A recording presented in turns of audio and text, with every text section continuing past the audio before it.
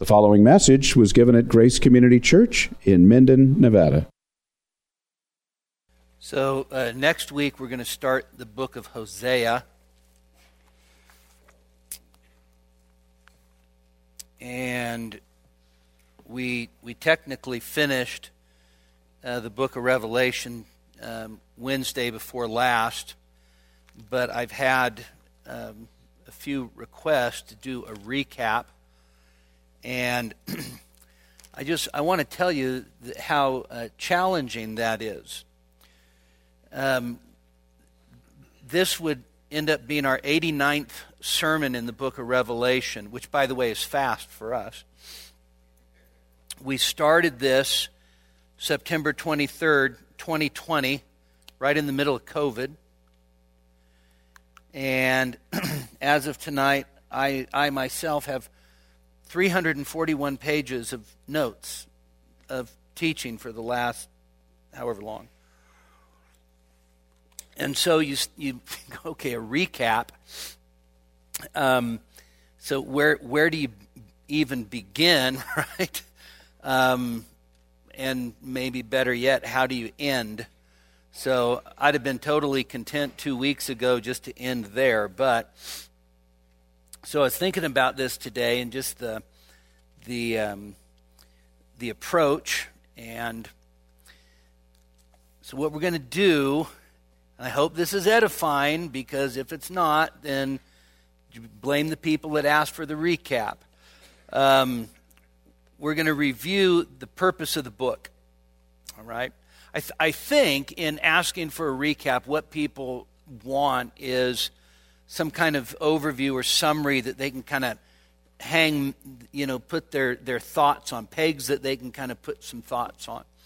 So we're going to look at the purpose of Revelation, then we're going to look at the themes and the structure, and then make some conclusions. And so if this actually helps kind of bring things together, then great. So as we think about this book, you can go ahead and turn to chapter 1. This is going to be a long recap. We'll be here until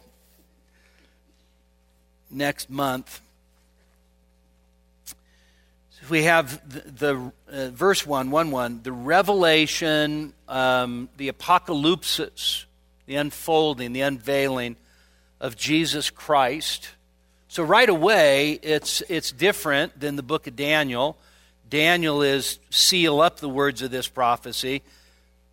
Revelation opens with, this is an apocalypsis, this is an unveiling of Jesus Christ, which God gave him to show his bondservants the things which must soon take place. There's going to be this repeated phrase of this stuff's going to happen soon. And he sent and communicated it, that is, signified it by sign, communicated by sign, by his angel to his bondservant John. And so we open up this book and we realize that it's actually three different things, right? So first, it's an epistle, right? It begins like an epistle, it ends like an epistle, and you have 7 epistles in chapters 2 and 3. And so there is that kind of flavor to it, but it also refers to itself multiple times as this book of prophecy, right? And so it is a prophetic book, but it's not a prophetic book just in the simple sense like, let's say, Isaiah or Zephaniah was a prophetic book. It is a prophetic book that is conveyed through apocalyptic imagery. Okay? By the way, that's the significance in 1:1 where it says that he communicated by sign. He signified, right? So the language itself is symbolic all throughout. And if the Bible tells you that this is symbolic, it's signified by sign, okay, then you can't just, in a bullheaded way, say, well, I'm still going to interpret it literally. Okay? you have to interpret it in the way that it reveals itself, right? And so just sort of some dogged determination out of a sense of principle of literalism violates the very genre of the book, which is apocalyptic. And of course, apocalyptic uses imagery, language that would have connected, especially with the first century audience. But here's the thing. Most of the apocalyptic imagery in the book of Revelation comes from where? What? From the Old Testament. The number of actual citations of the Old Testament are relatively small compared to the number of allusions to the Old Testament. The Nestle Allen 28th edition of the Greek New Testament says there's 628 Old Testament allusions in the book of Revelation. So the apocalyptic imagery that you get comes from books like Isaiah and Ezekiel and Zechariah, right? And Daniel, very heavily. So you have this book that is sort of like three different things all smashed together. By the way, Daniel and Ezekiel both are apocalyptic, as is Zechariah.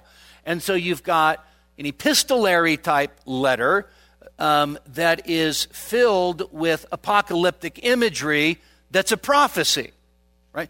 That's the book of Revelation. And so when you think about Old Testament apocalyptic literature or even Old Testament prophetic literature, Revelation is doing, the book of Revelation is doing the same thing as those books did, which is not to unlock some secret code. Okay? If you want to see some crazy stuff, just go to YouTube and type in the book of Revelation. Okay? Like 99% of it will be bad. Because it'll be like crazy code cracking stuff. All right? And that's not what the prophets were about. That's not what the book of Revelation is about. The prophets, by the way, didn't spend the majority of their time just simply predicting future events. Okay? They did that, but that was relatively small amount of what they did. Most of what they did was they called Israel back to repentance through lawsuit oracles, and in a very real sense, the book of Revelation is one of these books that's not just, in a sense, simply predicting future events, but it is actually challenging and encouraging God's people in time of crisis. Okay? That's what the book of Revelation is doing. So, are there implications for how we understand how the end is? And the answer is, of course. Are there implications for how we understand the present? Of course, through the lens of Revelation. Are there implications for how we understand the past, especially the first century? And the answer is, of course to all of those things. But the book of Revelation is an exhortation, a prophetic exhortation to actually challenge and encourage the people of God to remain faithful in tribulation and times of crisis. So, when does the church go through tribulation and times of crisis? Always. Right? So, that means, here's one takeaway. The book of Revelation is therefore always applicable and relevant to us. All right? From generation to generation. Okay? And I want to say, too, that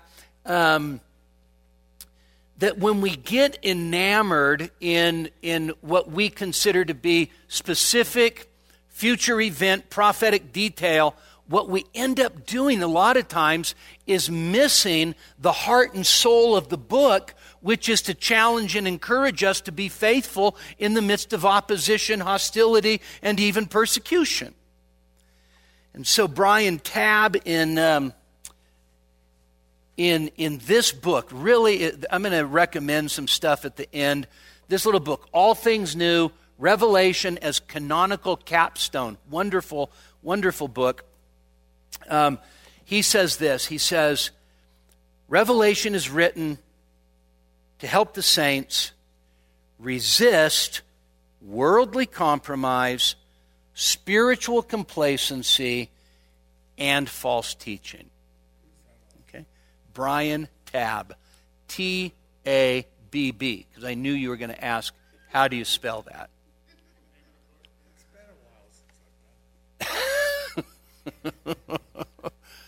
I suffer from PTSD because of you. All Things New, Revelation as Canonical Capstone. It's thematic or biblical theological approach to the book of Revelation. Fantastic. So I'm putting it down now. Anybody going to ask again? All right, good. Okay, copyright, I don't know. Okay, number 2. This is related. So the purpose of the book of Revelation is to do what? Is to encourage the church, first of all, to stay faithful in the battle. Is there a battle going on in the book of Revelation? Yes. Are there people who are actually caving in the battle? Okay. Do the people of the world actually align themselves on the wrong side of the battle, right? So Revelation is exhorting us to stay faithful in the battle and to persevere in the midst of persecution while maintaining a prophetic witness. And I don't mean that in a weird way. I'm talking about the two witnesses in chapter 11, to maintain a prophetic witness to a hostile world. And so, what do we do in our prophetic witness to a hostile world? What are we doing? We're actually witnesses to the world for the risen Lamb, who is this world's only hope. And so, on the one hand, what is the church doing in its prophetic witness to the world that hates it? We are continually pointing people to the Lamb standing as if slain, right? Revelation chapter 5. We're pointing people to the victorious Lamb. And that Lamb actually is the one who provides redemption, and He reigns. Okay? This isn't just simply about saving souls. This is about also, as you are loyal and allegiant and have allegiance towards the Lamb, that also means that you are opposed to this world system, which is both religious and political. By the way, so our message, understand this. So our message is not in one sense a political message, but our message is most certainly a message that has massive political implications. Because the minute that you say the Lamb wins, okay, that you have massive implications. The minute that you say the Son of God reigns, massive. And so for us as Christians, we actually cannot go along with this present evil age in its religious and political systems. By the way, religion and politics, they say don't mix religion and politics. This world system is actually the quintessential mixture of religion and politics, because their politics is their religion. If you're a Christian, that's not you. If you're a Christian, you don't compromise with this present evil age. And so, to simply proclaim that the risen Lamb reigns, that makes us dangerous revolutionaries who are more than willing to suffer for our message. Right? The minute you say the risen Lamb, he reigns, you have just said something that is absolutely revolutionary. And what is it? What is it about our message? When you look at Revelation 5 and you see this conquering Lamb and you see a throne, we are reminded that those who love power and want to be God will hate us because we will never give our loyalty to them. Okay? That's just the simple fact. And so I don't think it's any secret. We have enjoyed in this country religious and civil liberties for a very long time. And if you understand in a sense what's going on right now, there is a deepening divide that is over who are you going to be loyal to, which is exactly what the first century Christians had to deal with. Okay. So Revelation basically equips us to stay in the battle, don't compromise, persevere.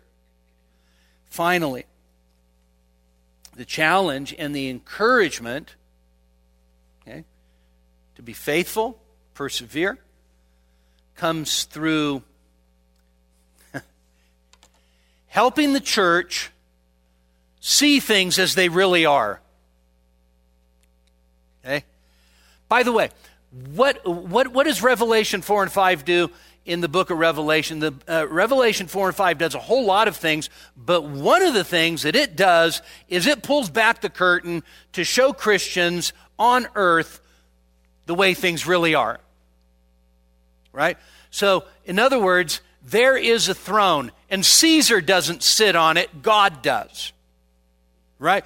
There is a true sovereign who really is governing all of creation, and it is not the Roman Empire. Okay? Or any political party today.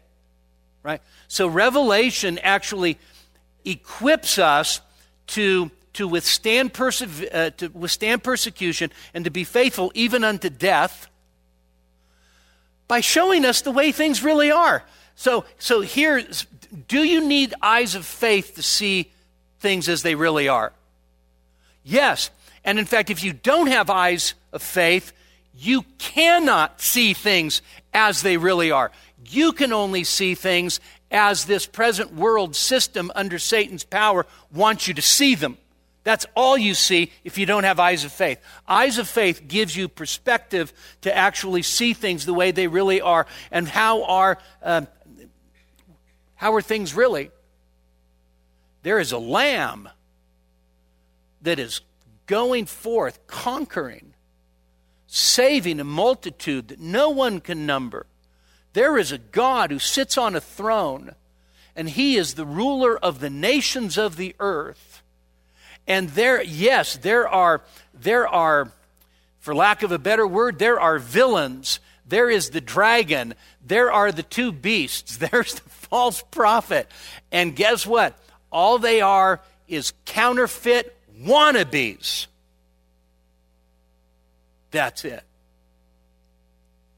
And so Revelation puts something into our souls, gives us confidence. And so here's what Revelation teaches us, is that because Jesus Christ has already conquered, his last day victory is absolutely certain. Okay? It is not in question. All right? And because of that, you conquer as well. Now, we may conquer even though we die. Okay? We may conquer even through suffering. So understand that this vision of the church that rides on the coattails of Jesus' victory is not some kind of triumphalism. It is a victory that comes, just like Jesus' victory, that comes through suffering and maybe even death. Okay? And by the way, that's where the church shows its ultimate strength. The church doesn't show its ultimate strength in our mega churches. I hope you know that. I hope you're not like, wow, that place can seat 20,000 people. Okay? That's not. You know where the strength of the church is? The strength of the church is in the underground church in China, right?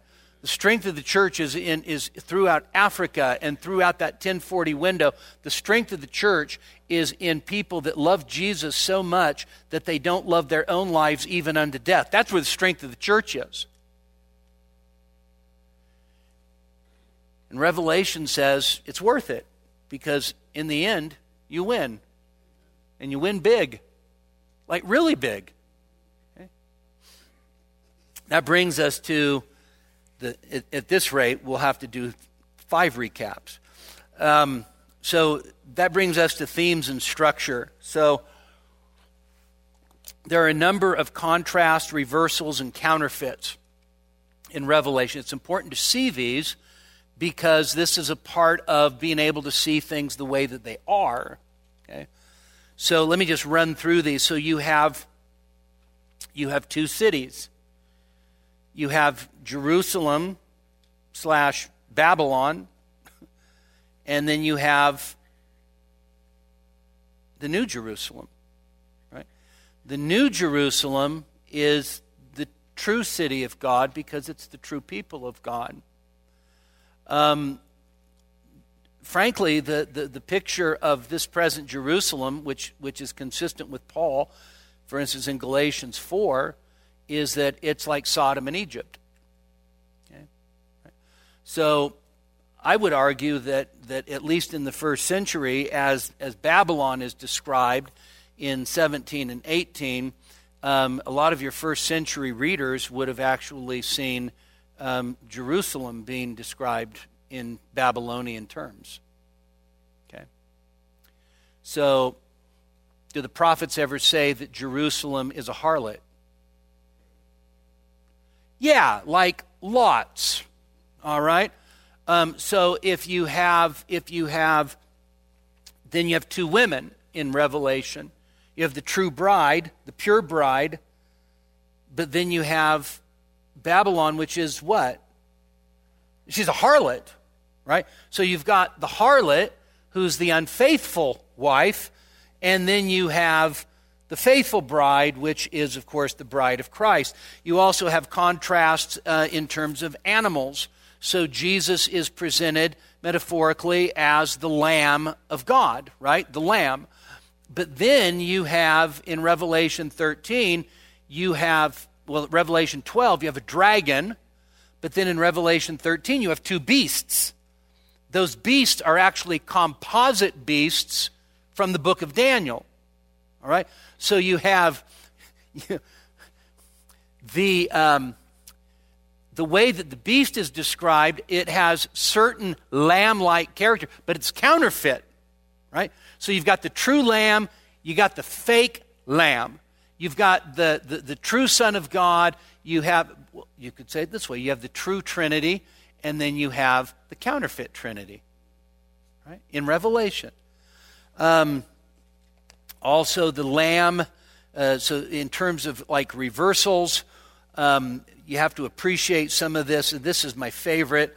So you have in Revelation 5, you have the angel. So you got the scroll, right? You got this picture of the scroll. And there's an angel who declares who's worthy to come and to take the scroll, not just open it, take it from the one who sits on the throne and open it, right? And so then there's silence. And John begins to weep. And the angel says, "Why are you weeping?" And he says, "Because there's no one worthy to come and open the scroll." So as long as the scroll is rolled up and not opened, then it's as if God's sovereign plan doesn't unfold. And so John's standing there weeping, and then the angel says, "Behold, the Lion of the tribe of Judah is worthy to come and to take the scroll and open it." And then John says, "And I looked and I saw a lamb standing as if slain." All right, so this is the beauty of Revelation.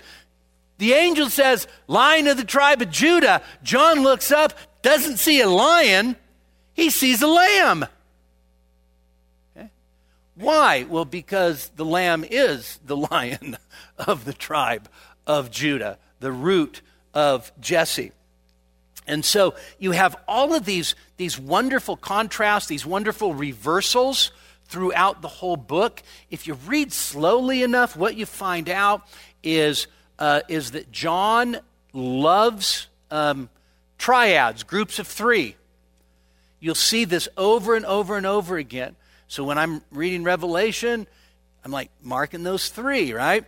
And you see the Trinity everywhere in the book of Revelation, okay?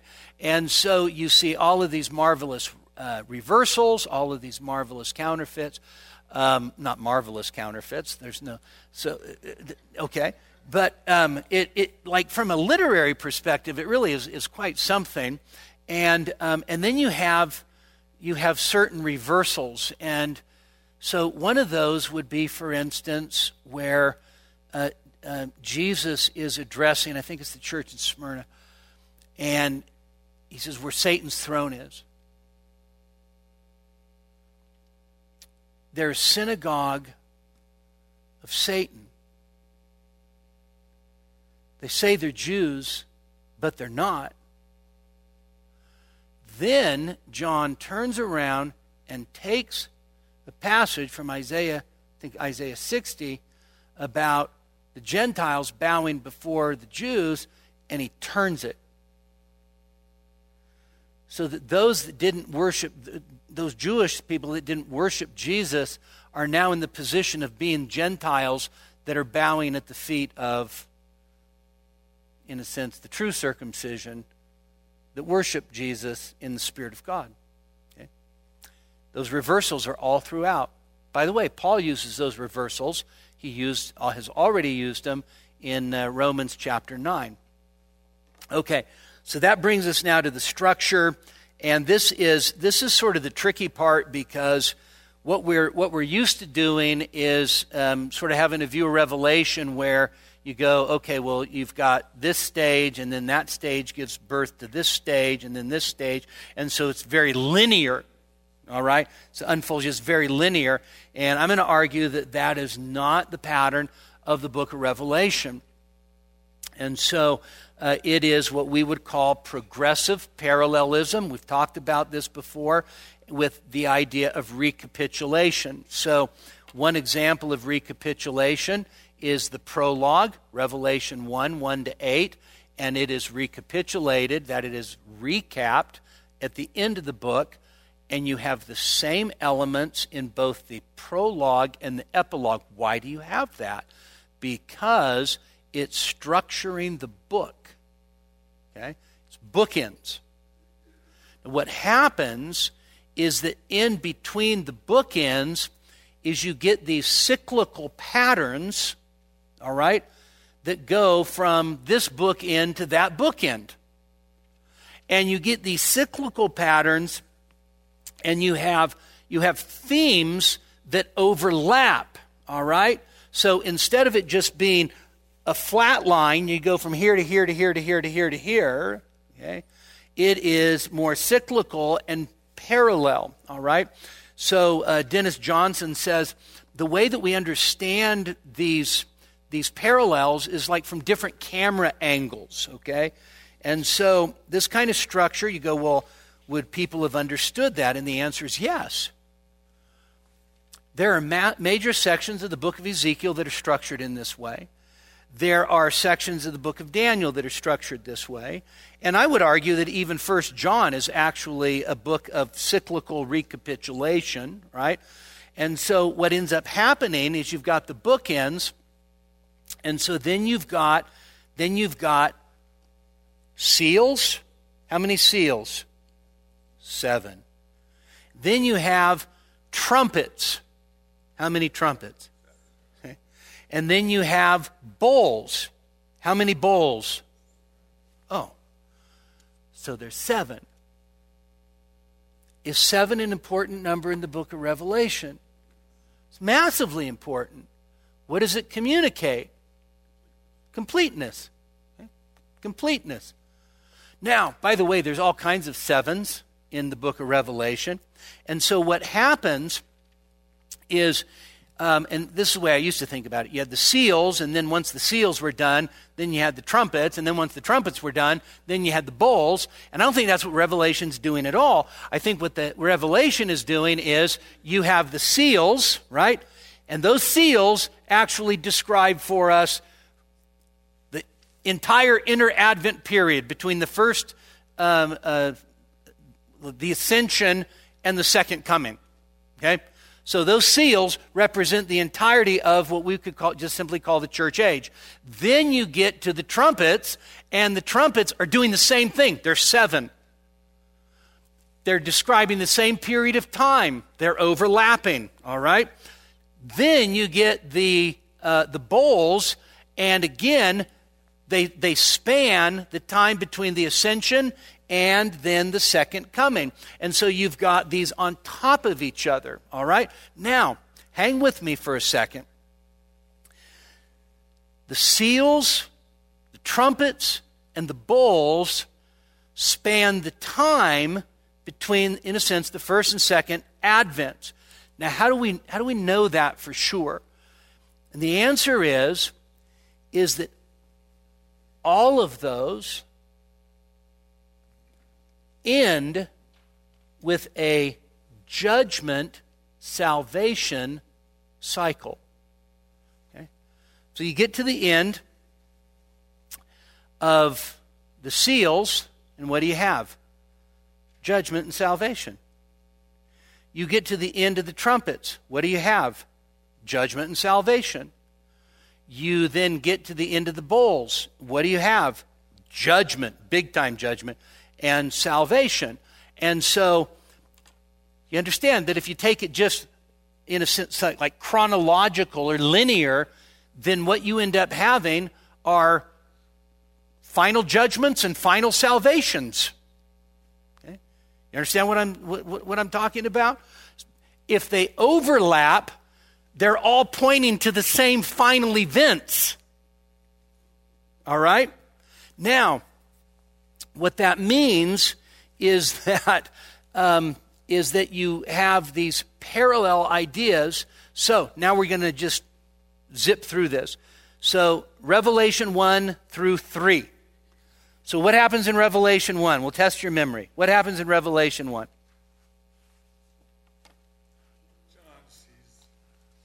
What's that? Okay. More importantly, John sees the Son of Man. Okay? Revelation chapter 1 is a description, magnificent description, of the Son of Man in his glorified state. And he's dressed in a certain way. And what you see of the Son of Man in Revelation chapter 1, by the way, John falls at his feet as if he's dead. Okay? What you have is the Son of Man presented as the king priest. He's wearing priestly garb and he reigns. So he's the king priest. All right? Then you get to Revelation 2 and 3. So what's Revelation 2 and 3? 7 letters to 7 churches. And who's actually speaking to the 7 churches?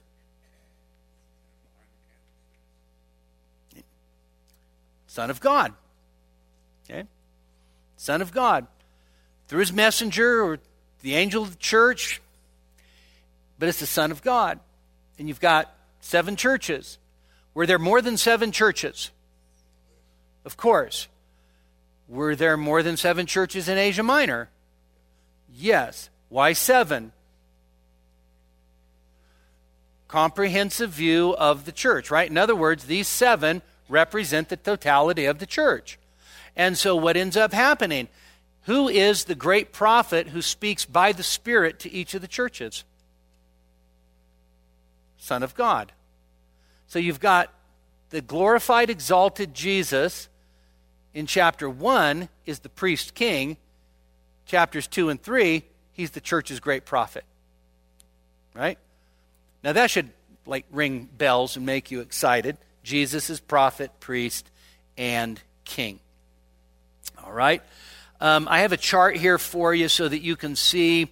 So Ephesus ticks all of the boxes, both commendation and criticism.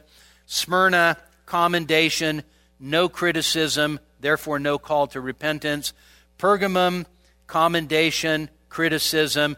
Thyatira, commendation, criticism. Sardis, no commendation, only criticism. Philadelphia, only commendation, no criticism or call to repentance. And then Laodicea, no commendation. All right? So you can see that. So what is the church actually facing as Jesus addresses each of these churches? Some of the churches, like Sardis or Smyrna, they're wealthy, they're fine, right? So their problem is going to be compromise with the world. Church like Philadelphia is small and suffers persecution, right? Ephesus is the church that's lost its first love, right? So you can see all of these different. So the exhortation is to the one who overcomes, and then there's reward. So the message to each of the churches is that you need to be overcomers. You need to persevere all the way, right? Which means you don't compromise, you don't cave in, you remain faithful even to the end, all right? Then you get this throne room scene of chapters 4 and 5, and you got the throne, you've got worship, and there's this heavenly assembly, and then the Lamb appears, and he's the risen conqueror who has actually purchased for himself a people. Revelation 5, 9, and 10. We read these really, the worship of Revelation 4 and 5 is just thrilling. All right. And they sang a new song, saying, "Worthy are you to take the book and to break its seal, for you were slain, and you purchased for God with your blood men from every tribe and tongue and people and nation. You have made them to be a kingdom and priests to our God, and they will reign upon the earth." And so those who have been purchased, redeemed through the blood of the Lamb, actually share in his priesthood, kingdom of priests, and they share in his kingship. They'll rule upon the earth. Okay? Absolutely magnificent. Then the 7 seals get opened, right? And this is where Clint Eastwood appears as the Pale Rider. The seals get opened, and basically what ends up happening is you can look at the 6th seal in chapter 6. I looked, and when he broke the 6th seal, there was a great earthquake. The sun became black as sackcloth made of hair. The whole moon became like blood.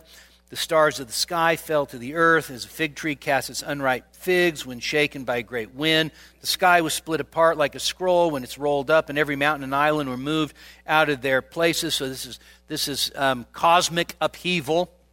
Then the kings of the earth and the great men and the commanders and the rich and the strong and every slave and free man, which is another way of saying what?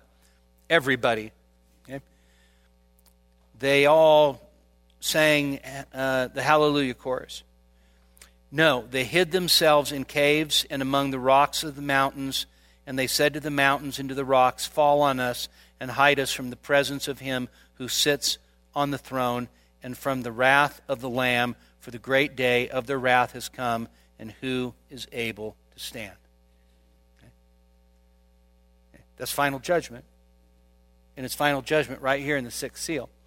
Now what happens is there's an interlude, but it's not really an interlude. My Bible says an interlude. What happens is you have this picture of final judgment, but then John sees another picture. And what he sees in that other picture is actually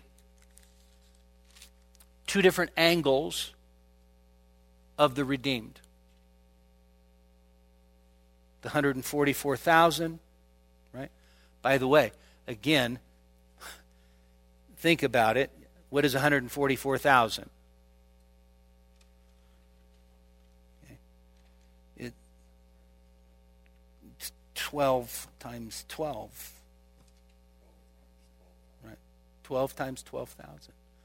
I know that 12,000 or 144,000 isn't 12 times 12. I know that's 24. But so 12 is going to be significant for the fullness of God's people. You've got the fullness of each tribe, right? And the way they're described. So these aren't flaming Jewish evangelists in the tribulation. This is a way to present the church. But then there's another picture of the church in chapter 7. And after these things I looked, this verse 9, and behold a great multitude which no one could count, from every nation, tribe, peoples, and tongue, standing before the throne and before the Lamb, clothed in white robes, and palm branches were in their hands. And you get this other glorious picture of the people of God. They're singing, salvation belongs to our God. They're worshiping God, and they are finally at rest. So what happens is you have the six, the seals. The sixth seal is the final judgment.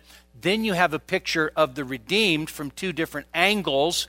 And then you resume with the seventh seal, which then opens up for, in a sense, the trumpets. All right? So then the trumpets are blown. And again, judgment, judgment, judgment. And what happens at the end of that? Well, take a look at 11:15. So this is the seventh trumpet. 11:15, then the seventh angel sounded, and there were loud voices in heaven. By the way, everything in Revelation is loud. Okay? The kingdom of the world has become the kingdom of our Lord and of his Christ, and he will reign forever and ever. There's the hallelujah chorus. And then you have them falling down. And the nations were enraged. Verse 18, your wrath came, and the time for the dead to be judged, and the time to reward your bondservants, the prophets and the saints, those who fear your name, the small and the great, to destroy those who destroy the earth. So what's the picture at the last trumpet? It is actually, again, judgment and salvation. Okay? Then you have 12:1 to 14:20. And you have the war with the dragon, who's waging war against the woman. He tries to actually devour the man-child that's about to be born. The man-child actually ascends into heaven. Of course, this is messianic. And then what ends up happening is that the dragon then pursues the children of the women into the wilderness. God protects them, right? So in chapter 12, what you have is not only the war in heaven, but then the war of Satan against the people of God. Okay? And what ends up happening is then you have the revelation of the two beasts. Okay? So the dragon is actively persecuting. So it's important to see the way this works. We kind of read it, we chop it up in chapters. The dragon is pursuing the woman with persecution, but then you get the revelation of the beasts. And what are the beasts doing? The beasts actually are trying to allure people to worship, to loyalty. Okay? So instead of being one of the 144,000 that has the seal of God on your forehead, you have a phony seal, right? You have a counterfeit seal, right? The mark of the beast. Okay? And so then you have the seven bowls of wrath from 15:1 to 16:22. There's a few interludes in there. All of these have the propensity towards sevens. And so then if you just flip over at the end of the bowls,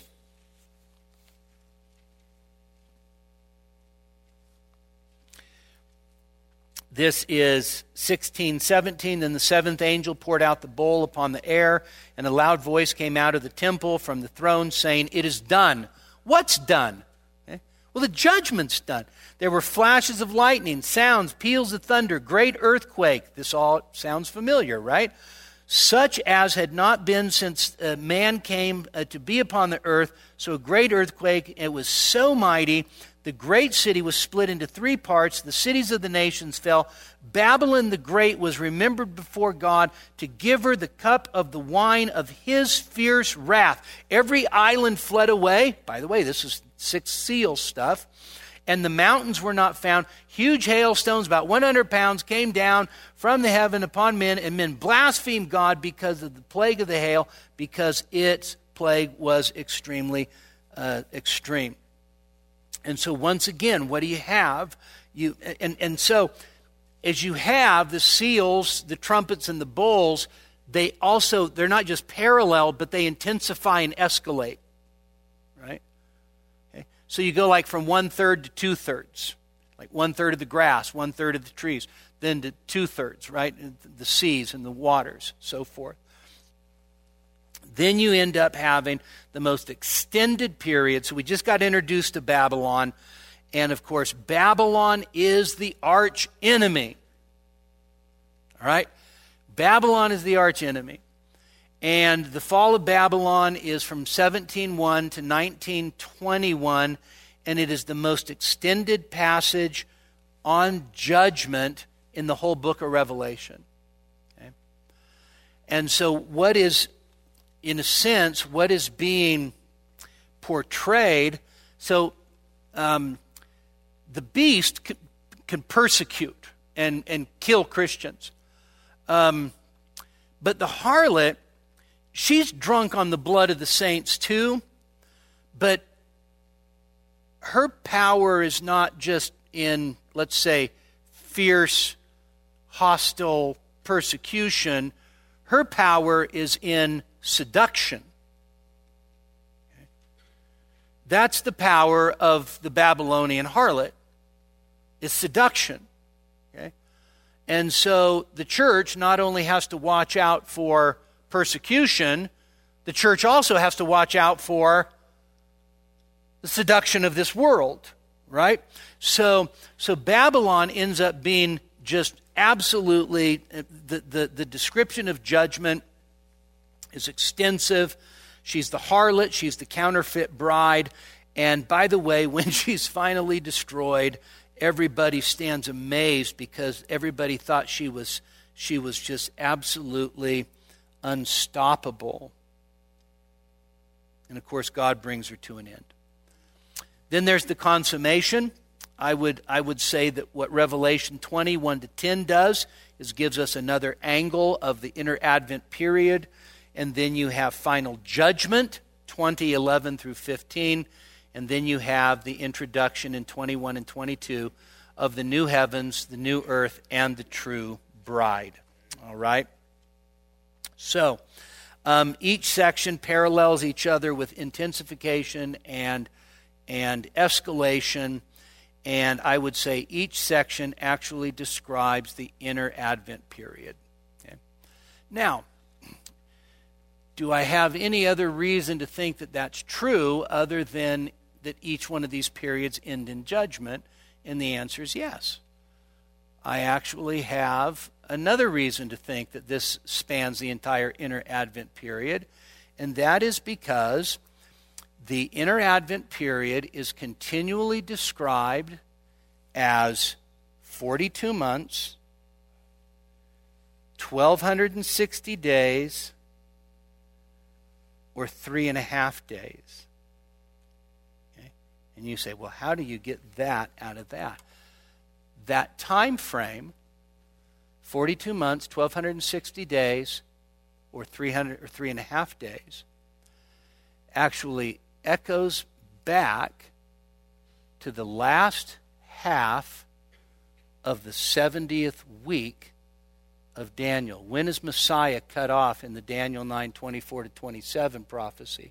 In the middle of the last week, which means after his death, you have 3.5 days, or time times and half a time, or 1,260 days, or, by the way, they're all referred to the same period. 1,260 days and 42 months is the same. Okay? And so you have this time frame that is, so the picture of the church age is that it's actually very short, okay? Relatively speaking. Okay? It's relatively short. It basically is the last half of the last week. Okay? Now,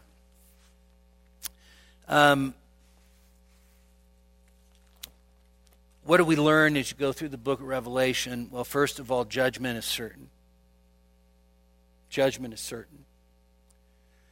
And the judgment against the dragon, against the beast, the false prophet, against the harlot, all of those are certainties. In other words, this present world is not going to continue on the way that it is. One of these days, God will bring it to a screeching halt with divine judgment. But that also means those who dwell on the earth and don't worship the Lamb will be included in that judgment. Okay? So you understand that. Divine judgment is certain, and it's certain for all unbelievers and against the dragon, the beast, and the false prophet. Now, what else do we learn from Revelation? Well, that is that the dragon is continually waging war against the church. Right? So that's always. Now, he doesn't do it the same way all the time. All right? Sometimes, so can Satan actually tempt the church and lead her into ineffectiveness through affluence? Absolutely. Can Satan try to destroy the church through persecution? Yes. So, I mean, overall, when you think about the church in America, what's been our Achilles heel? Persecution or affluence? Affluence. And by the way, that's just as much of a satanic tactic as persecution. Right? And so, the dragon, the beast, the false prophet, and Babylon are the perpetual, perennial enemies of the people of God from generation to generation until Jesus comes back. Okay? And so the church is going to suffer, but the church is also going to reign. And the end is going to be just like the beginning, only better. That's Revelation in a recap. Okay? Questions, comments, protests, riots, demonstrations, outbursts, or letters to the editor? Liz.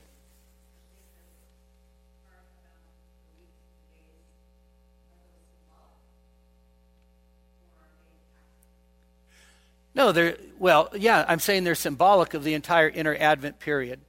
Okay? Right. It's playing off of the prophecy of Daniel 9. Yeah. Which I've bored you to tears with a few times. All right, anything else? This is it. This is it for Revelation forever. No. Until it all happens right before your eyes. Chad.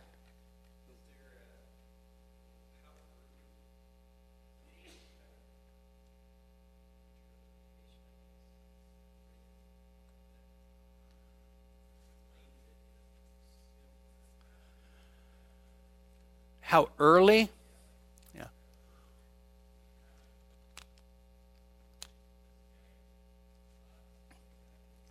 Yeah.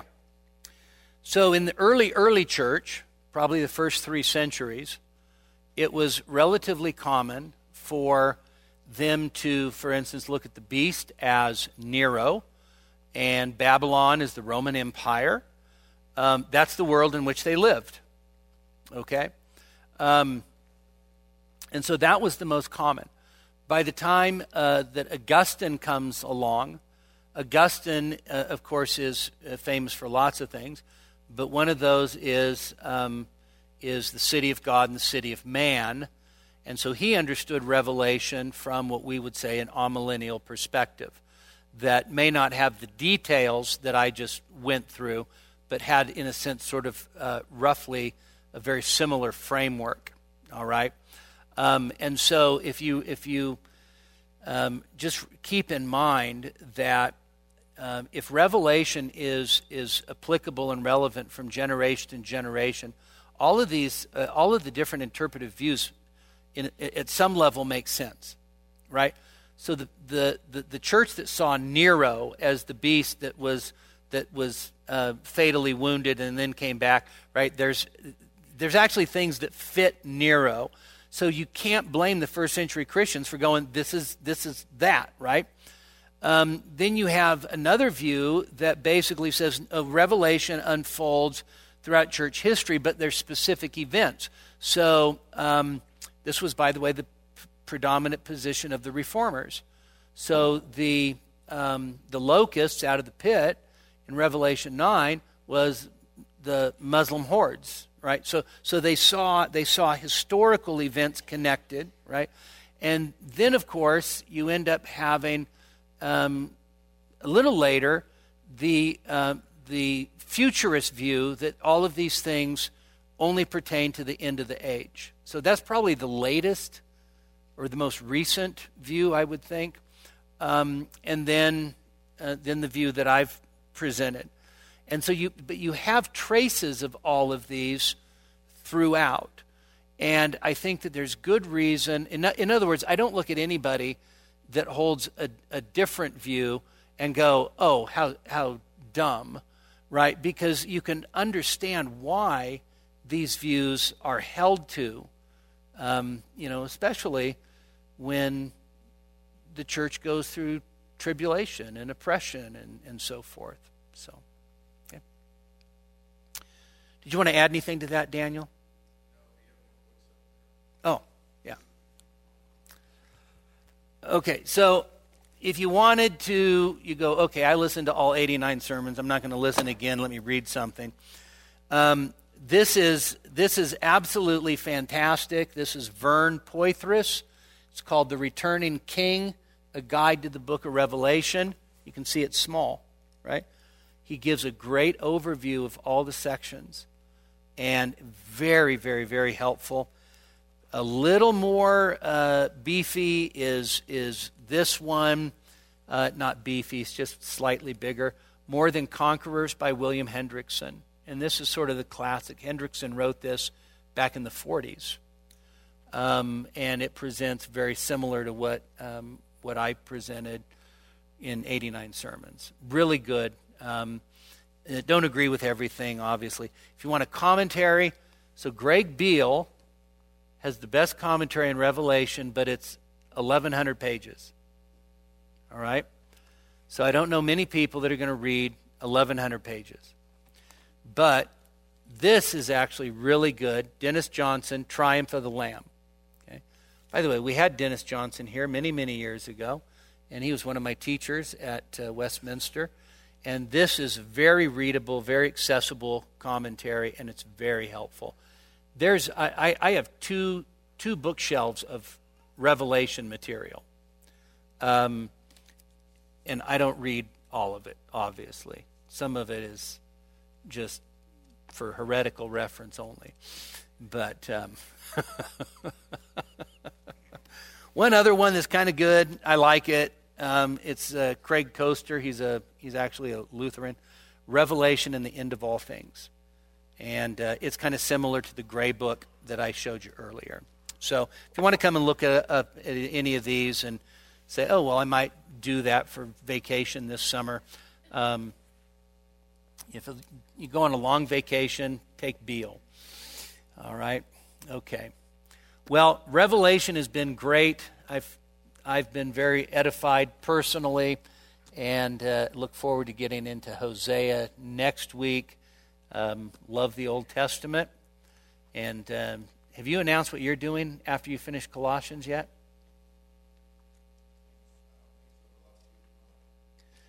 How do people know? Is there a leak in the White House? What's that? Yeah, so Daniel's going to do the Song of Solomon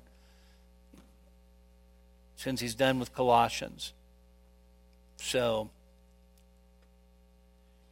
notice, I've been preaching for 30 years here. I've never done the Song of Solomon. Yeah, that's not the point. It's that